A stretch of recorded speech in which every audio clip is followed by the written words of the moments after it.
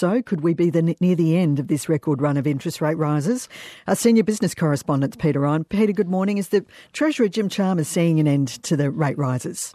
Well, Sabra, Jim Chalmers isn't talking about any victory over inflation just yet, despite a rare bit of optimism around this morning. And he won't say if the Reserve Bank is about to pause its aggressive rate hiking cycle. Very careful to steer clear of perceptions about putting any pressure on the independent RBA, especially with the review into the Reserve Bank about to hit by the end of the month.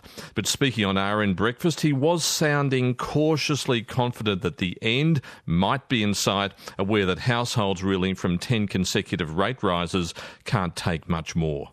Well, I think there was a softening in the language in the Reserve Bank statement. Yesterday's decision will really tighten the screws on the household budgets. I think that's very clear. And so people do pay a lot of attention to the words in these statements for understandable reasons. I'm not going to make predictions about what might happen in the future when it comes to interest rates, but I know that these interest rate rises, which began before the election and continued after, are putting a lot of pressure on people. Peter, we've had so many rate rises. Why are some economists now confident about a rate pause or even a rate cut? Well, Sabra, RBA Governor Philip Lowe remains resolute about doing whatever it takes to bring inflation down. But as Jim Chalmers noted just then, there was a softer language. The first is acknowledgement that inflation has peaked and will moderate in the coming months. The second one is significant. Philip Lowe said in yesterday's statement that more tightening would be needed, but he's removed a previous reference to more rate rises being plural, being needed, and that opens the door to maybe one more hike in April before quarterly inflation data is released on April the 26th.